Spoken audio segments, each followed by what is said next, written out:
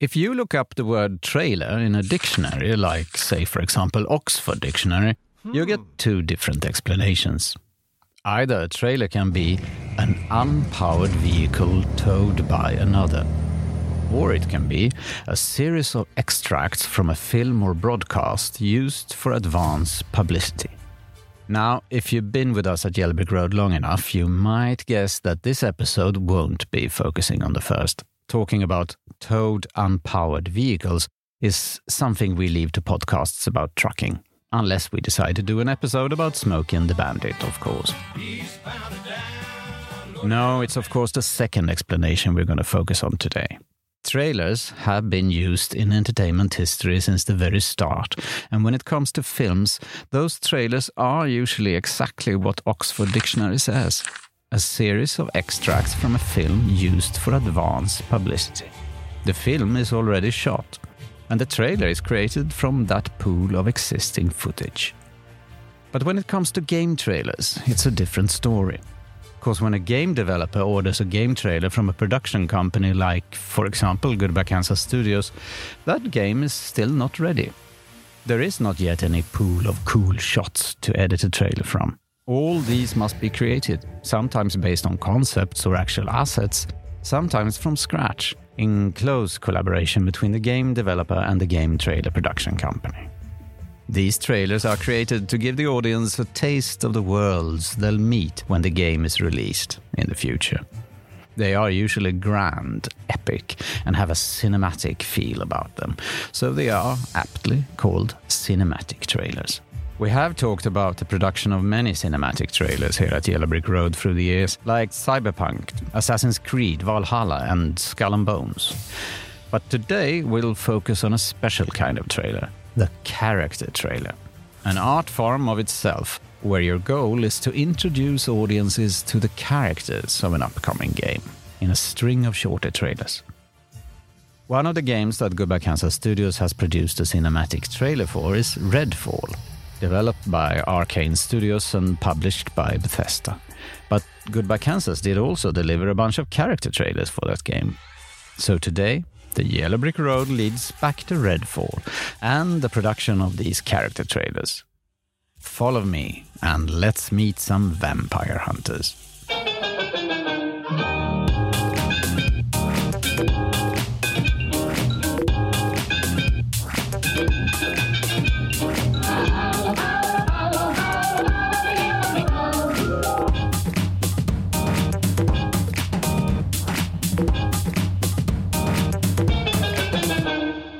Hi everybody, I'm Nils Lagergren and this is Yellow Brick Road, your favorite podcast about movies, games and visual effects. And yes, today we're going to return to the world of Redfall, but this time to take a closer look at the animated character trailers that Goodbye Kansas produced. So here to tell us more are three of the vampire-kicking heroes from the Goodbye Kansas team, director Emnet Mulugeta, art director Tom Waldton, and illustrator Karl Johnson. Welcome, guys. Thank you. Thank you. So nice to have you here. Emnet, you're one of the regulars here at Yellow Brick Road. Always a pleasure to have you here. But Tom and Karl, this is your first visit here, so let's start with some introductions. Tom, you've been with Goodbye Kansas for some time now, and you have actually worked with this podcast, Yellow Brick Road, editing a bunch of episodes a few years ago. But now you work as assistant director and motion graphic artist. So how did it all start? Why did you choose this career? I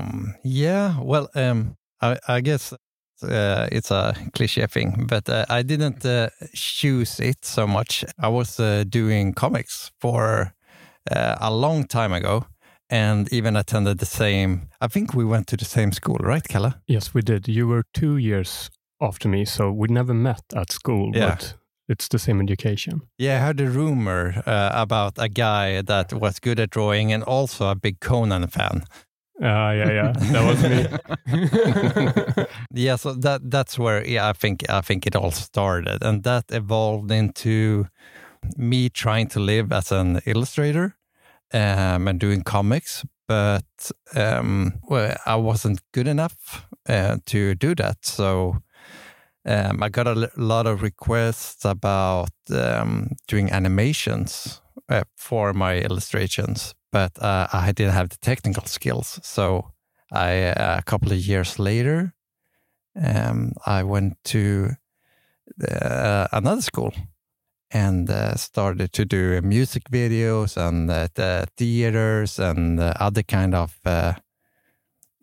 creative stuff. Yeah, exactly. And from there on, I did a lot of the projection mappings and all kinds of arts and live stage stuff. But that also I had a bit of financial trouble, and I wasn't so much comfortable in doing that. So when I got a call from Goodbye Kansas, it was a no-brainer for me. And from there on, I've been evolving in illustrations and animated concepts and editing and that kind of stuff that we do now. Great. And Karl, you're mainly working as a comic book artist, but you're also involved in the gaming industry. Yeah, I've become involved in the gaming industry for the last 2 years. It has really increased a lot, and I do believe it has like both to do with me evolving as an artist. I didn't only want to do comics, so I kind of started looking around for those kind of gigs. But also about the gaming industry growing so much and there being like actually a lot of work available if you're an artist that's good enough. It's also hard competition because it's an international market, which is flattering for me. But I started out with comics. As Tom said, we went to the same education. I wasn't either good enough when I was finished with that education, but I was crazy enough, I think. No, but I actually did my first graphic novel while I was at school. So it was published pretty soon after that. So I got kind of a running start. But the comic books industry in Sweden is very small and it's hard to make a living. So, and that has kind of forced me to do a lot of different stuff. Children's books is a pretty big industry in Sweden compared to our population. So I've done a lot of work there. But I also have good friends who are in the TV and movie industry. So I made like both concept arts, a lot of storyboarding, of course, for both TV and movies. I've even worked with Fido Film once. Back in the days. Back in the days. And I love working in different medium. I think and I also, I think you're, as an artist, you discover stuff about like, of course, about your strength, but also that doesn't only have to do with like your technical skills, what you can like express with your drawings or your animation. It's also like how you work, your process. And I think what I found is that I really enjoy working in teams. And comic book artists are often very lonely. Yeah, exactly. But I really enjoy it. I think it makes me better to work in a team, and I get inspired by other people. I think that's something that also draws me to the gaming industry. There is a price, of course. You have to set your ego aside. that can be healthy though sometimes. As a comic book artist, you used to be like the star. Yeah. Although a star without money.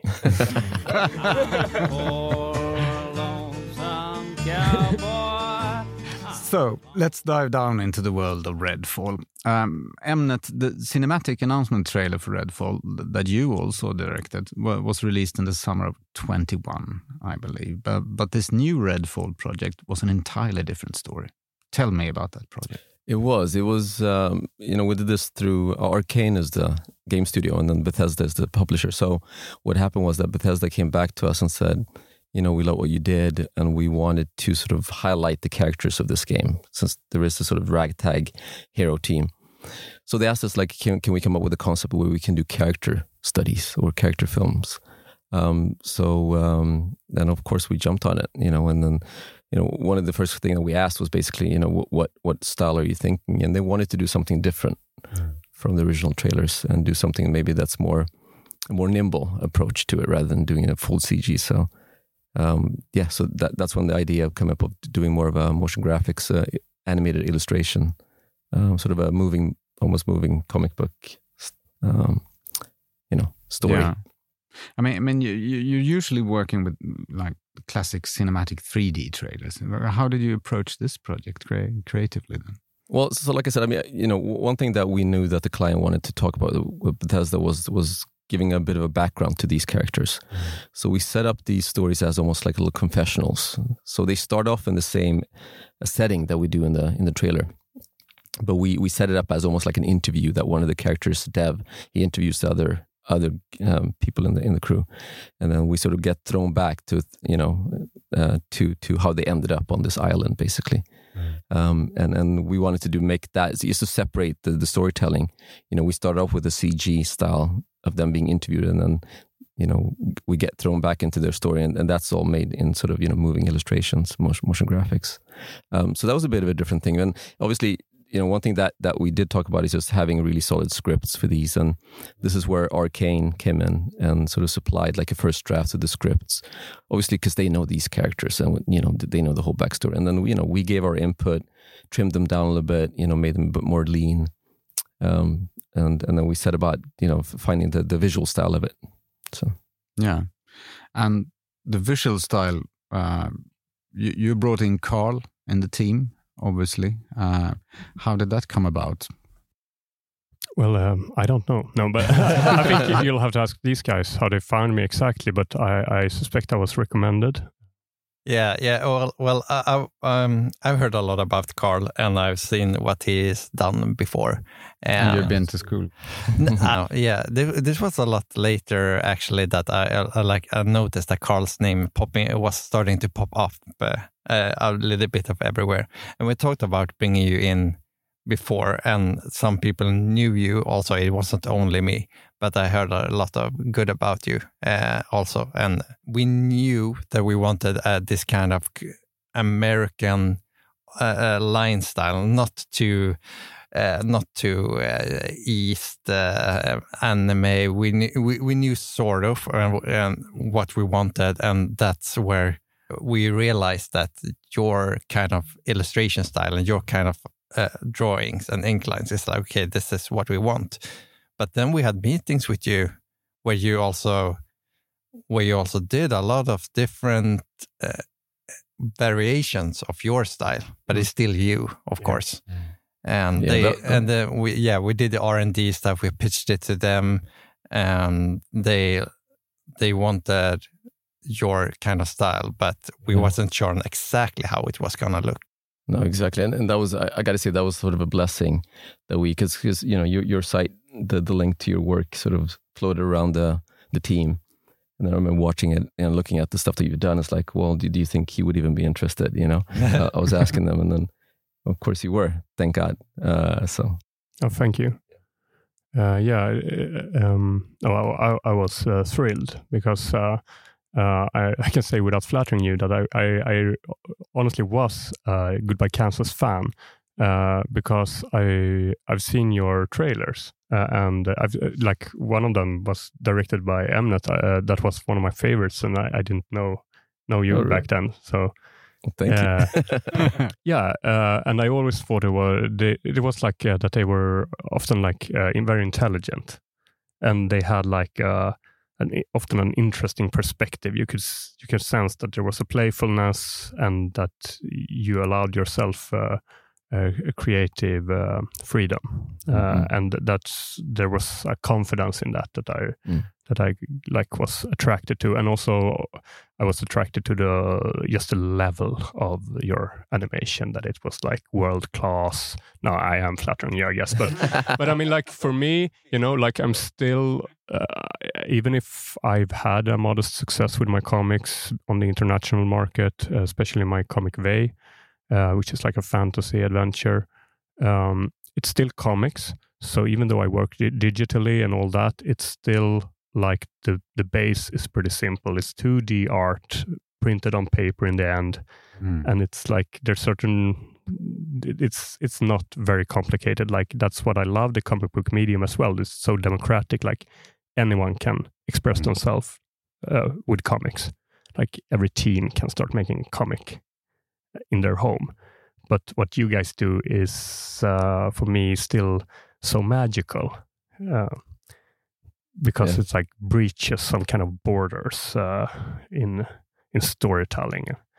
So thank you. It felt like even what we do is motion graphics, not 3D graphics. It still felt like it could be part of that kind of epic, huge kind of big budget. That's alluring. Cool. Yeah. But I mean, you said that you experiment with different kind of visual style. How do you? What kind of different styles, and how did you kind of go for that style?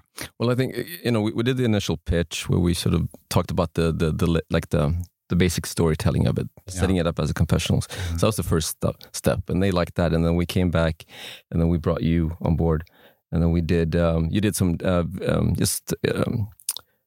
line drawing still tests, basically, right? We went from like more clean stuff to a bit more rougher stuff, and we showed that gamut, that whole range to the client. Just to give them sort of, working as we do, like a very sort of step by step.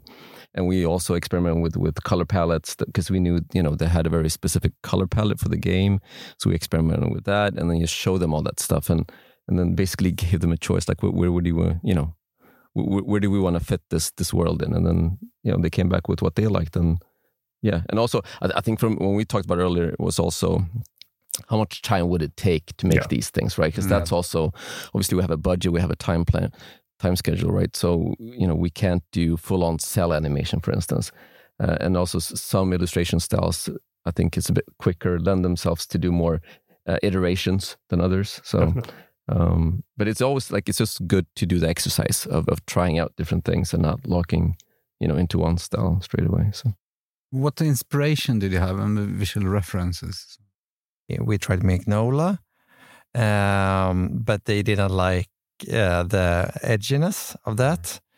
And we tried a lot of famous American artists, but the one that they liked was Karl. In the end, I mean, that's what we did. Yeah. I do think, I remember one of the artists they used as a reference was, I don't remember her name now. This was very nice illustration work, very a fluid, almost brush-like line art. I think an interesting thing is that there is like, I would say almost a way that a lot of male comic book artists draw. And there's a way that's more feminine in our view. And I mean, this is just culturally, of course, it's not biologically programmed, but there are often like an edginess in the way men, like a blockiness with squinting eyes. And I think men, especially in America, making comics has a more narrow range of emotion in their characters because they usually just express anger or and determination and perhaps fear, but they never show vulnerability. And they never blush. Yeah, they never blush, and and there's no sensuality to them, really. The way I think, I'm generalizing now a lot, but I do believe that I've often been told that I draw like a woman. And I always take that as a compliment because I'm very eager to show vulnerability and sensuality in my characters, even if they are tough military types. And I think that suited this project where you're trying to create empathy and interest in these characters and get as close to them as possible in an action setting on a very short little movie. So that thing, I think that's something that could have benefited the project. Yeah, that they have a soft feminine touch. How short are the films? They're about a minute in length. I think the first one's a bit longer. Yeah. When we started out with Layla, which is one of the characters, the first one that we did, but around a minute. Is that a challenge, or is something good in it that you need to convey all of this in such a short? It's always a challenge. I mean, that's what we always struggle with. But then you trim away all the stuff. Yeah, we try to trim the fat and try to make it strong. Because also, I mean, there was also a wish that these could live on as almost like a little Instagram, cut downs and sort of, to cater for the the short attention span of today's youth, I guess. But so we wanted to make him a bit more nimble and not, I mean, the characters, the gang that this is about, they are already design-wise kind of cartoonish in a sense. How was it to transfer this into the 2D way of writing or drawing? Much harder than I thought it would be. Because I could see like that they were cartoony, and I think that was, of course, a good thing for me.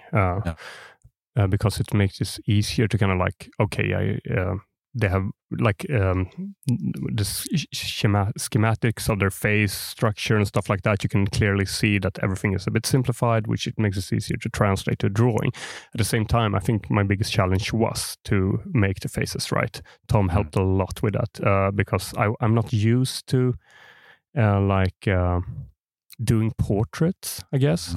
I mean, like if I make comics, I usually design the character myself, or I do that. Sometimes I use the references, but just as inspiration, in the end, it's me taking all the decisions. And I think, like many other visual artists, I have like a certain like little library of faces that I kind of like, even if I try to make all my characters look differently, it's still like a limited range in a way, like a comfort zone. And in this case, I had to draw faces like that might have features I'm not used to draw, basically. So I really had to kind of like adapt, and Tom was such a great help, like pointing out these kind of like, oh, the jawline, you have to like look at this, that stuff that I just took, but I always draw a jaw like this. But it doesn't look like her.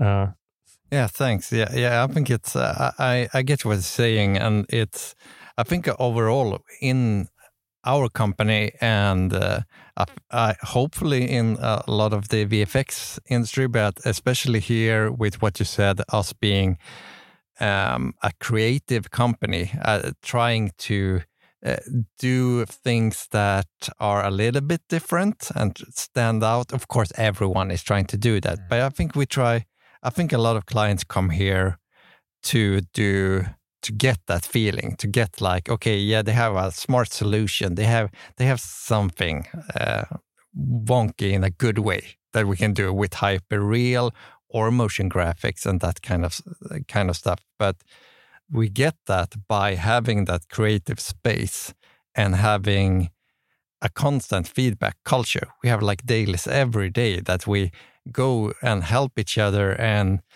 like with you, what I did with pointing out features in the face, the same I do with Emnet, and Emnet goes to me and said like, oh, this edit you do here and this thing here that we're trying to tell, you don't get that across. You need that kind of, you need to get to be taken out of your own mindset. Yeah. But I mean, let's talk about the process. A project like this, do you still start with a boardmatic, or you create a timeline and then you improve it?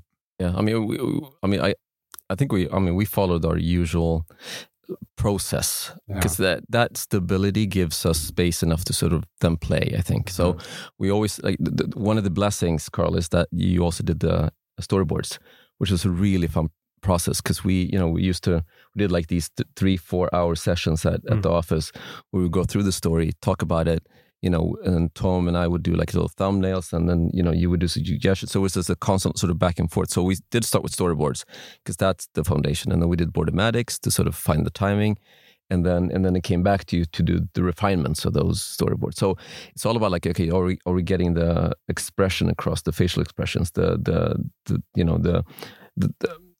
composition, is it working? Because one thing also, like you obviously know that, you can tell a lot of things by just one frame, right? You don't necessarily need to have multiple frames to tell a story. So we're trying to be economical in that way and trying to find compositions that would work.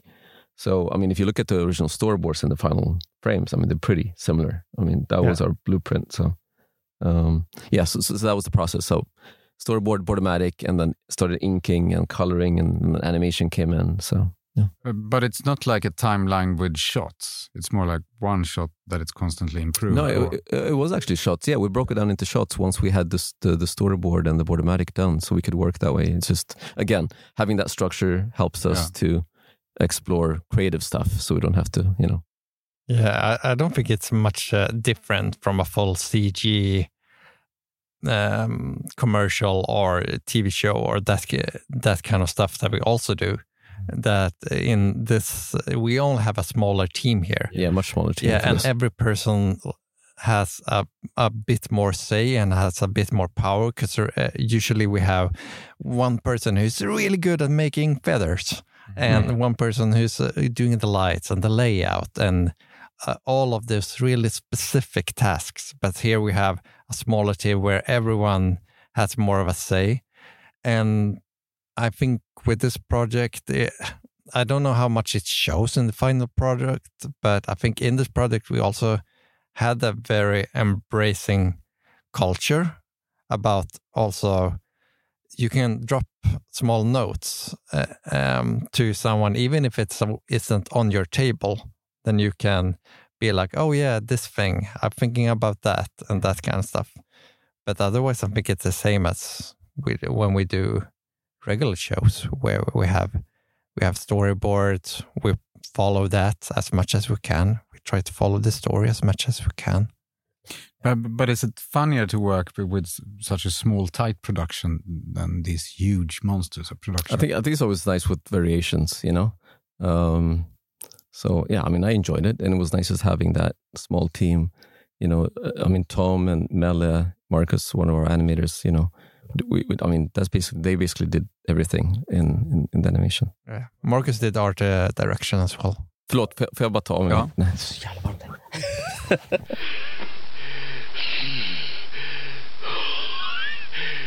So, what softwares did you use doing this? I mean, it was a classic, right? We just pen and paper, started off with that, and then After Effects for the animation, and the Premiere for editing. Yeah, cinema on some parts, but just for minor stuff. Mostly, it was all the Adobe magic. Not that we're sponsored by them or anything. Yeah, but I don't know. You're using to counter that sponsoring announcement. I use Clip Studio Paint, which I have worked with for over 10 years now. And it's amazing. Back when it was called the Manga Studio. Wow. And some of the menus were in Japanese. Yeah, because that kind of style, I say, because as an old comic artist that hasn't done any professional work as a comic artist forever, or if I ever done one, but I heard that Photoshop is good for everything except drawing. Yes, that is true. But Clip Studio is great in doing all this kind of comic look and flats. And it's really optimized for comics, and I do think it's very good for line art.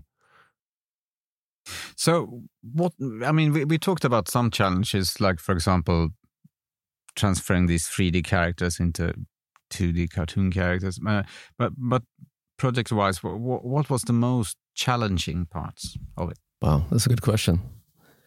I'm not sure. What was it? I mean, we had a really trusting client, to be honest. I mean, that always helps. Yeah, that always helps, because we could, they sort of, they trusted us in sort of telling the story and making it work visually. But I'm not sure. Maybe I'm sure that there was some challenges. You never ran into trouble at some point? Not really. I mean, like I said, like Tom said, I mean, we kept it to a really small team, right? So it was just a tightly knit, we could just bounce ideas and, we executed things, and, there wasn't any sort of technical challenges because we're doing it almost traditionally, right? There's very little sort of technique in the way between telling the story and making it, come alive on the screen, so to speak. Yeah, we have challenges in that we haven't done such a MoGraph heavy part that was singularly depending on the illustrations and MoGraph for a while. We used to do that a little bit more like a couple of years ago, but for different reasons, at that time, we decided to scale the whole team down and basically go in a totally different direction. Yeah. So since then, we haven't done so much, but we had requests. Yeah, I would say one thing that we did smart with this project, and this was from the get-go, is that we designed it to sort of fit the time frame and what the budget and the scope was, right? So, we didn't go to do full on lip sync, for instance, because we knew that once, one thing, for two reasons, right? One, it wasn't necessarily to tell the story, and two, it would have just sort of blown our budget basically on time, because everything obviously has a limit to it. So I think we designed it in a clever way to sort of avoid those big pitfalls or challenges, to be honest.